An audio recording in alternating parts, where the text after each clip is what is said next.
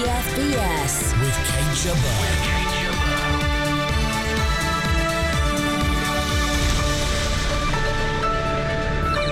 The Novichok 2 public appearance. Just tourists, they say. Defeated but not destroyed. A British general says don't write off IS.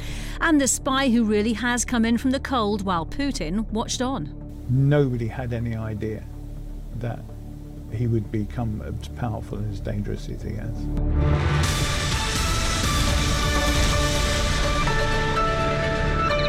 Two Russian men named as suspects in the Salisbury poisoning have claimed on Russian TV they were simply tourists visiting Britain. In an interview with state-funded Russian channel RT, Alexander Petrov and Ruslan Bashirov say friends told them to see the city's cathedral. Sergei and Yulia Skripal were left critically ill after they were exposed to the nerve agent Novichok. They were interviewed by RT's editor-in-chief Margarita Simonyan. They're speaking through an interpreter. We are those who were shown to you in the pictures, Ruslan Bashirov and Alexander Petrov. Are those your real names? Yes, they are our real names. Even now when you're talking about it, to tell the truth, you look very nervous. What would you look like? When your life is turned upside down in a moment, in just one day, and changed our lives. On the CCTV footage from London, you walk on those now famous coats and sneakers in Salisbury. Are these people you? Yeah, that's us. What were you doing there? Our friends had been suggesting for a long time that we visit this wonderful town. Salisbury? A wonderful town? Yes. There's the famous Salisbury Cathedral, famous not only in Europe, but in the whole world. It's famous for its 123-meter spire. It's famous for its clock, the one of the first ever created in the world, that's still working. Well, listening to that with me are Professor Michael Clarke, former Director General of the Royal United Service Institute, and BFBS Defence Analyst Christopher Lee. Michael Clarke, welcome. Are these two really the men that were seen going through the airport on CCTV and released by Number 10? Well, they certainly seem to be. Petrov and Bashirov, we know those are not their real names. The intelligence services apparently do have their real names. But these are those two people. And like most of us, I heard evidence of this interview a couple of hours ago, and I haven't stopped laughing, to be honest. It really is comical, but it tells us something else, that the Russians are desperate to keep talking about this, because I think it shows a sign of guilt. If they really didn't feel guilty, they just wouldn't bother. They just ignore it. But the fact that they have to keep this up, and it gets ever more ridiculous, actually is very indicative. Yeah, Christopher Lee, do you think the Russians are feeling guilty about this? Not at all. No, not at all. I think that President Putin is doing one of the big wind-ups. He's playing a game here, and you can imagine Mrs. May will now be calling, or has called in up people and say, hey, what's going on here? Why are they doing this? What do we do after this? And really, are these two guys the ones they said they were? And why are they putting them up for exhibition like this? It's a mighty sort of two-finger to the whole of the Western organisations that sacked all the intelligence people. Michael Clarke, Russia says it wants an apology over this. How do you think the UK should respond? Oh, we're doing exactly what we are doing. The point is, it doesn't matter what the Russians say. Chris is right in a sense that the Russians have been brazen about it, but the fact that they keep it going sort of indicates that I think they feel like they should do or they have to. But it doesn't really matter what the Russians think, because the fact is the rest of the world believes us. And this is a great tribute to the intelligence services. In something like this, where it's the British intelligence service is saying, here is the evidence, here is what we know, and the Russians are saying lots of other things and lots of red herrings. The fact is the rest of the world says, yes, if MI6 says that this is what is happening, we believe them. And that is actually a great tribute. It doesn't happen often, but in this particular case, the rest of the world believes us, so it really doesn't matter that the Russians are going through these sort of pantomime hoops all the time. I'll tell you the next stage. It's there weren't just two of them. The next stage, it'll be 6, and therefore we'll start putting up the names of the missing 4. We haven't finished talking about this, but we'll come back to we have for now, though. Sit Rep with Kate Jabbar. Still to come, why do we need a new counter-terrorism organisation when President Trump says IS is all but beaten?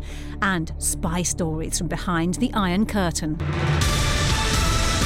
CFBS SITREP. A British general has warned that nations need to stay committed to fighting Islamic State, despite Donald Trump's assertion that the terror group is essentially defeated. Major General Felix Gedney has just completed a year as deputy commander of the US-led coalition operation Inherent Resolve. He's told James Hurst the liberation phase of Iraq and Syria is nearing completion, but that much work is still needed in stabilisation to prevent an insurgency taking strong hold. Well, we're nearing the completion now of the liberation phase of an operation that needs to liberate terrain from ISIS, Daesh, and then secure that terrain and then to conduct the stabilisation.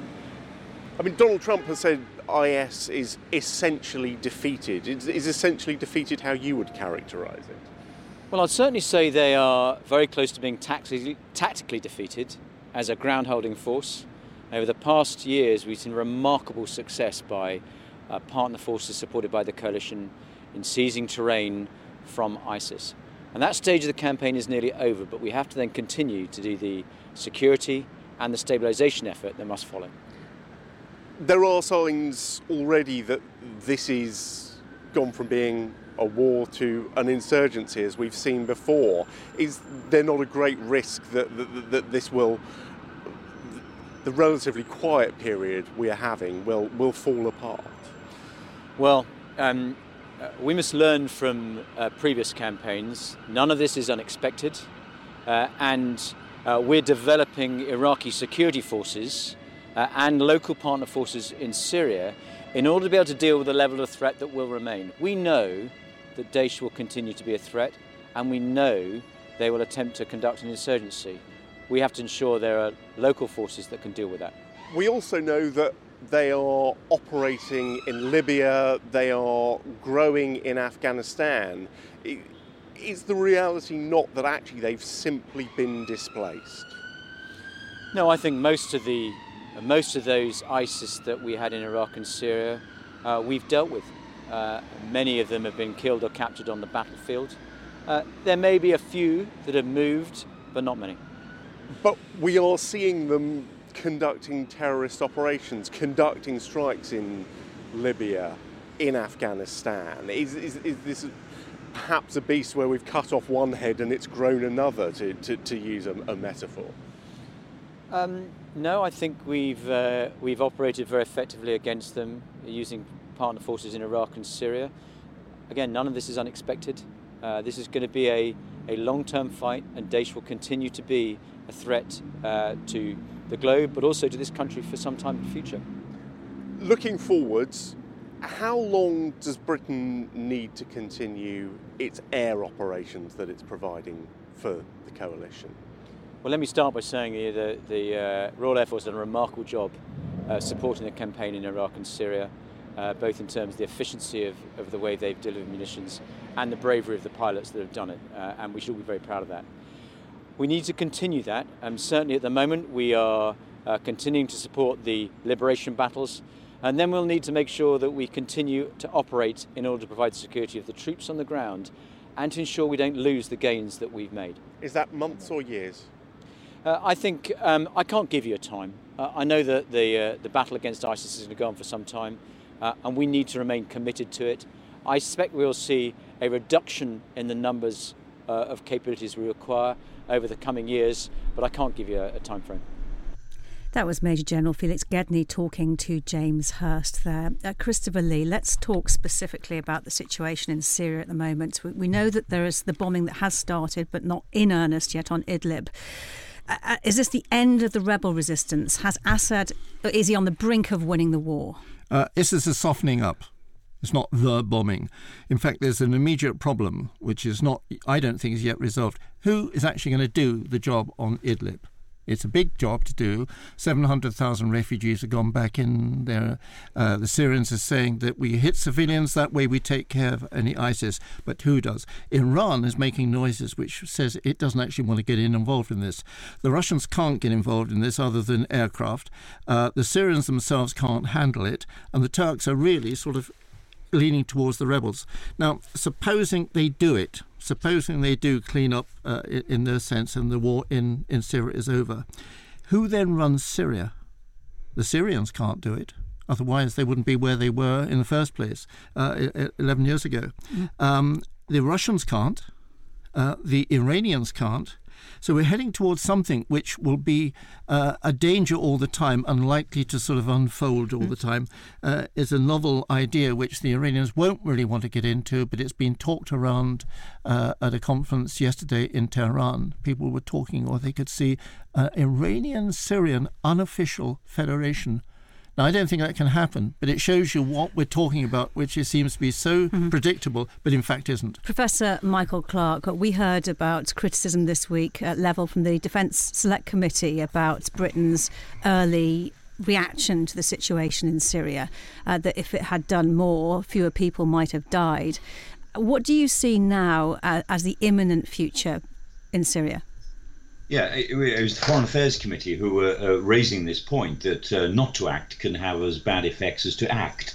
And the fact is we've been edged out of anything that we could have done usefully in Syria, other than some very marginal humanitarian aid really towards the edges. While we've pursued our anti-Islamic State agenda, which was a reasonable agenda to pursue, we are not part of the main game. What we were doing is really a sideshow.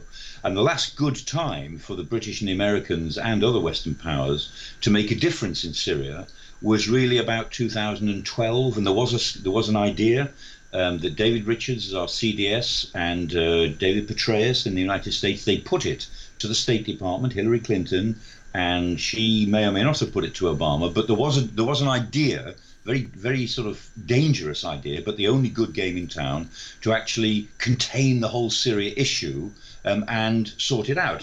But it would have involved some intervention. It was turned down, and from then on, we've just lost more and more influence. And in 2015, the Russians stepped in a big way and essentially have taken it over. So do you think that the UK did make mistakes then in its policy over Syria?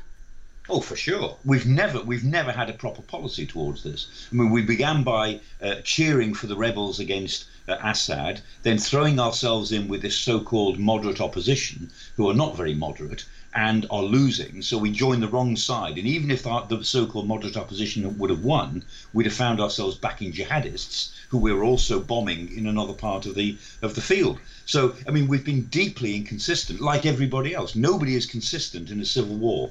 And our policy has gone from one failure to the next after about 2011, 2012. And what we're seeing now is the complete isolation of Western powers from whatever happens next in Syria. Now, in the long run, it might be better to be isolated from it because, as Christopher said, it's going to be a terrible mess. But it won't have anything to do with us in the way it works out eventually. But it's the other side of it. We say being in isolating ourselves or adopting a policy. I mean, I don't think we've ever had a Middle East policy apart from the Second World War. I don't think we've had one since the 1920s and 1930s, which was carving up what a country should look like and creating Saudi Arabia. And there is part of the example. We are supporting Saudi Arabia. We are supporting the Qataris. We're supporting countries that have an interest in supporting the so-called rebels because they're fighting a war by proxy against Iran. Now, that is the complexity of it. Michael Clarke, when you say that we never really had a policy on this, who do you blame for that? Oh, it's a lack of leadership in the sense that this is not the most important issue on our agenda. So it only got a certain amount of political time.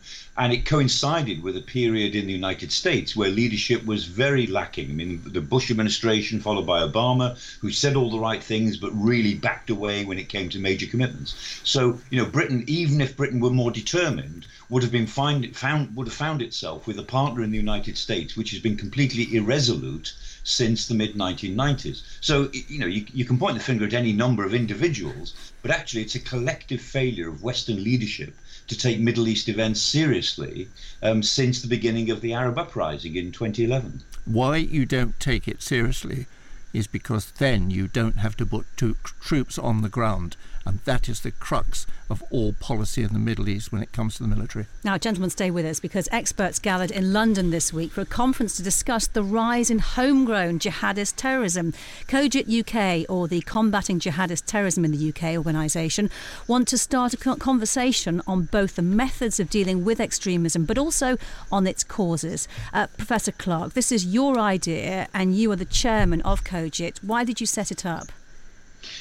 Because every time there was a terrorist attack, and we saw 5 of them last year, the reaction was always the same. It was the same points being made again and again. And Theresa May, after the London Bridge attack, said we must have some conversations, even difficult and embarrassing conversations, to try to get to the root of our problems in this respect. But those conversations have never really taken place. And although the government has now created a commission for studying extremism, that commission is necessarily going rather slowly, and it'll take it time to get up and running. And so some of us, 3 or 4 of us, decided let's try and create a quick, immediate national conversation this year. And so yesterday's conference was the launching of the national conversation on the causes of jihadist terrorism. We're not talking about right-wing extremism or Irish Republican terrorism. We're only talking about the jihadist terrorism threat to Britain. It's one part of the process. And how the conversation started last night. How did it go? Did you move the conversation forward? I think so, yeah. We had 500,000 people who checked into what we were doing online. We had 300,000 who listened to some of the conference. The conference went on for a day and a half, but 300,000 people by webcast were listening to it one way or another. And we've begun a big outreach program with other organisations and with the public. So during the next year, I hope, we'll see a number of public meetings, but more than that, a sort of a social media conversation that will grow and grow, I hope, and it'll be misunderstood and there'll be lots of nasty elements of it, but I hope that we can move things forward a bit to have a grown-up conversation amongst all of our communities, not just our Muslim communities, but all of our communities in Britain, who've got to take ownership of the problem we have. Because although our counter-terrorism in Britain is very good, we're very good at policing it and at detecting plots and doing something about it, the situation beneath that, the situation where extremism is engendered, is getting worse. And people, my friends who are very close within the Muslim communities, they say it's more difficult than you think it is. The situation underlying these communities amongst the youth of many of our communities is worse than you people think. So what do you think COGIT UK will do that hasn't been done before? We'll try to come up with some fresh ideas or refreshed ideas. There are many good ideas around, some of which are worth revisiting, but also we're looking to fill some of the research gaps. So there's lots of things that people think they know, but it turns out there's no good evidence one way or another for them. So we're going to try to, look afresh at where the gaps are. And we know that the Home Office and the government, they are acutely aware that they create policies and they just don't have any empirical basis. They have a sense, well, this must be true, let's do something about it. But if they're challenged, very often they can't give you facts and figures which back up some of the things that they're saying. So we're going to be looking for some of the research gaps that we think we might fill, because we've got a reasonable amount of cash to be able to commission good research, which will come out during next year. Mike, I've often thought that in counter-terrorism is that there's far too much for government to do in its involvement in it, and it can't cope with counter-terrorism or new ideas because there isn't a system actually to create them. So therefore, fixing counter-terrorism is not a formal law-creating function. The core of counter-terrorism is a perplexion of societies, isn't it? And that is doable if you get at society rather than try to get at government to do it. Absolutely right. Yeah, it's got to be bottom up. It's got to work within all of our communities. And one of the problems that we've had, the elements of government policy which have not worked very well, like the prevent agenda, the agenda to try to prevent radicalisation in the first place, that's been so top down. It's been so associated with government and police work, policemen going into schools or policemen talking to teachers. And although there's some good reasons for doing that, it's actually created a very bad atmosphere. And a lot of people oppose Prevent because they just think it's government snooping or it's the police trying to get neighbours to inform on each other. But Prevent does a lot of good things, but it's got to be refashioned so that it feels and genuinely is from the bottom up. It's got to be something that communities themselves want to do. And so that's the idea of COGIT UK is not to be working, we're not working with the government, we're not working top down, we are going to try to work bottom up. And during the next year. You're not working with the government. What is the government saying about it? How much interest are they showing in this? Privately, they've said that they are glad that we're doing it. We're keeping an arm's length relationship. All of the finance for this is entirely private.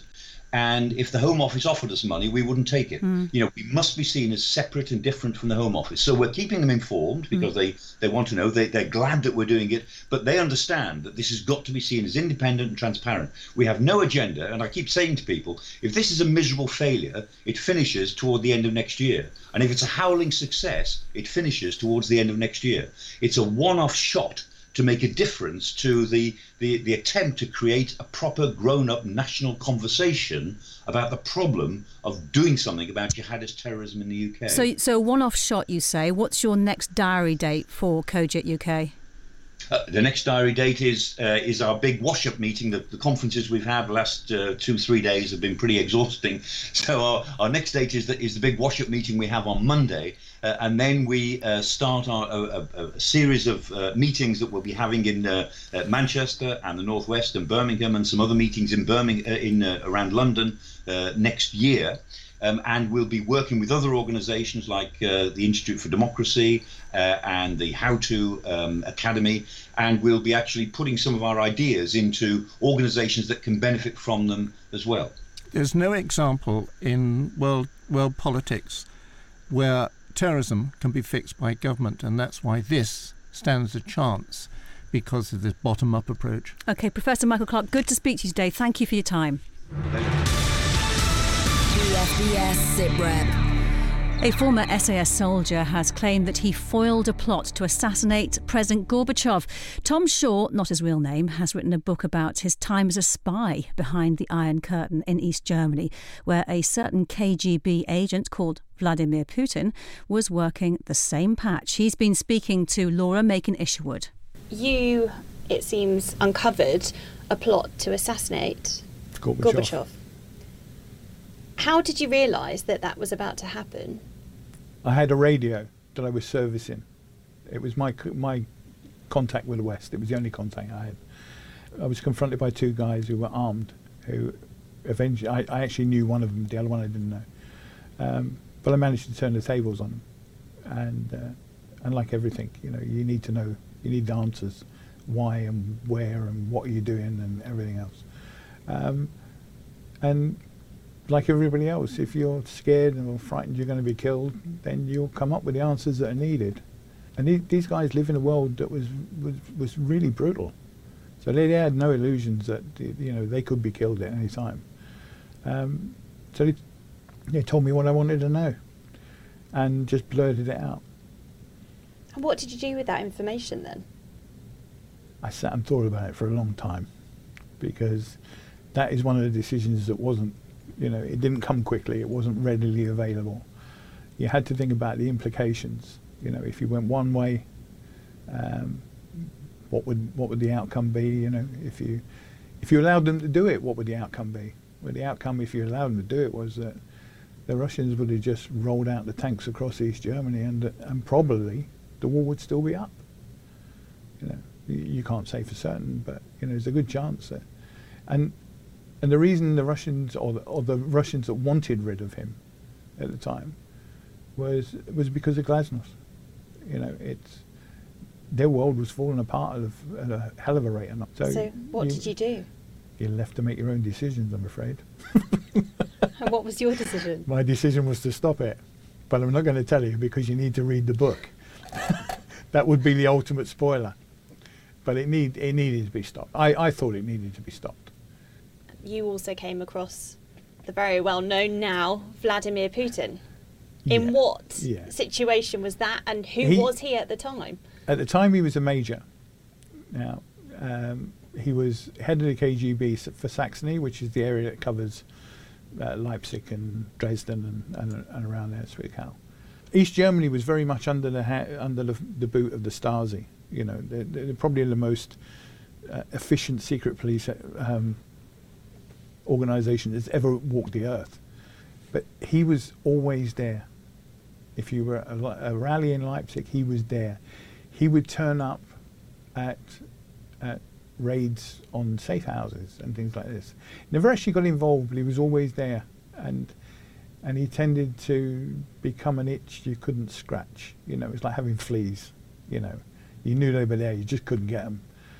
On the other side of it, nobody had any idea that he would become as powerful and as dangerous as he has.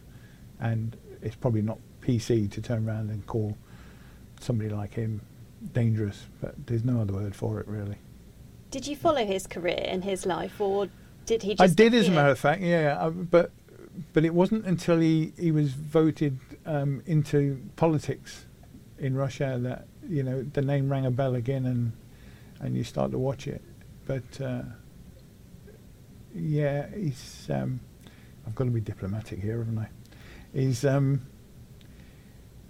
not somebody you tend to want to spend a lot of time with, put it that way. He's a dangerous man, and I'm not in politics, so I can say that. So he is a dangerous man. So 30 years on, you're now telling your story. Yeah, because I think it's an important story, and I'm 66 now, and none of us know what's going to happen tomorrow, and without me to tell it, it's going to be history. It's going to be something that's not known, So I think it needs telling. But you've chosen to use a pseudonym, Tom Shaw. Why is it still important for you to have that anonymity? Well, it's 30 years on, but it's not only this episode. It's other stuff I was involved in. What we call Across the Water in Northern Ireland and things like this. You still very much live under a shadow, and I've got to think about my wife and my kids, grandkids, and things like this. A lot of terrorists, and even as we've seen lately on the news, a lot of political organisations can be quite nasty when they put their mind to it, and a lot of them have got very long memories. That was Tom Shaw speaking about his book Pilgrim Spy. Well, Christopher, those were affairs back in 1989. Bringing us right up to date, Russia today conducting one of its biggest military exercises since the Cold War. Vostok 18. Vostok, Russian for east. We had one earlier, Zapad, west, and it's what they do every year, an exercise in Siberia, for example. The importance of this is supposedly 300,000 people taking part, 1,000 You airplanes. say supposedly, well, advisedly, don't you? You never know. But it's a great opportunity, I tell you, a great opportunity for Western satellite intelligence and human intelligence as well, because part of it, they're watching whether the Russians can do it. And part of the job is moving, say, 300,000 or 200,000 or whatever it is, from the west to the east. That takes a lot of coordination. Do your aeroplanes that are going to take people when they refuel? Do they get to refueling cycles on time? What happens if something breaks down? What happens as a diversionary airfield which cannot take an overload, etc.? And then what they do in terms of firing and target acquisition. So it's a big thing to watch.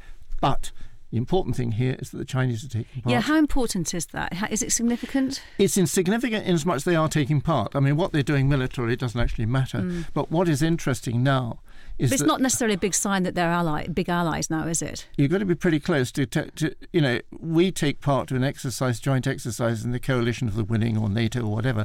The most important thing is that if you look on a grander scale, for example, there's a very, very big economics conference taking place between the Chinese and the Russians at this very time, and that is significant. It's meant to be significant. It shows the conversations that they take. The Russians, for example, are fourth in the amount of imports that the Chinese have. This is all new. These are the two superpowers that have replaced America. It's as simple as that, and here we are seeing a demonstration of that power. Christopher, thank you, and thank you to all of our guests this week. Don't forget, you can get in touch on Twitter. We're at BFBS SitRep, and while you're online, you can sign up for the podcast. Just search for SitRep wherever you download your podcasts. I'm Kate Chabot. Thank you for listening. Until next time, I'll speak to you same time next week. Bye-bye. Hello, Kate Chabot here again. Since SitRep was recorded late this afternoon, some questions have been raised about Tom Shaw's claims made in the programme today. We'll look into them.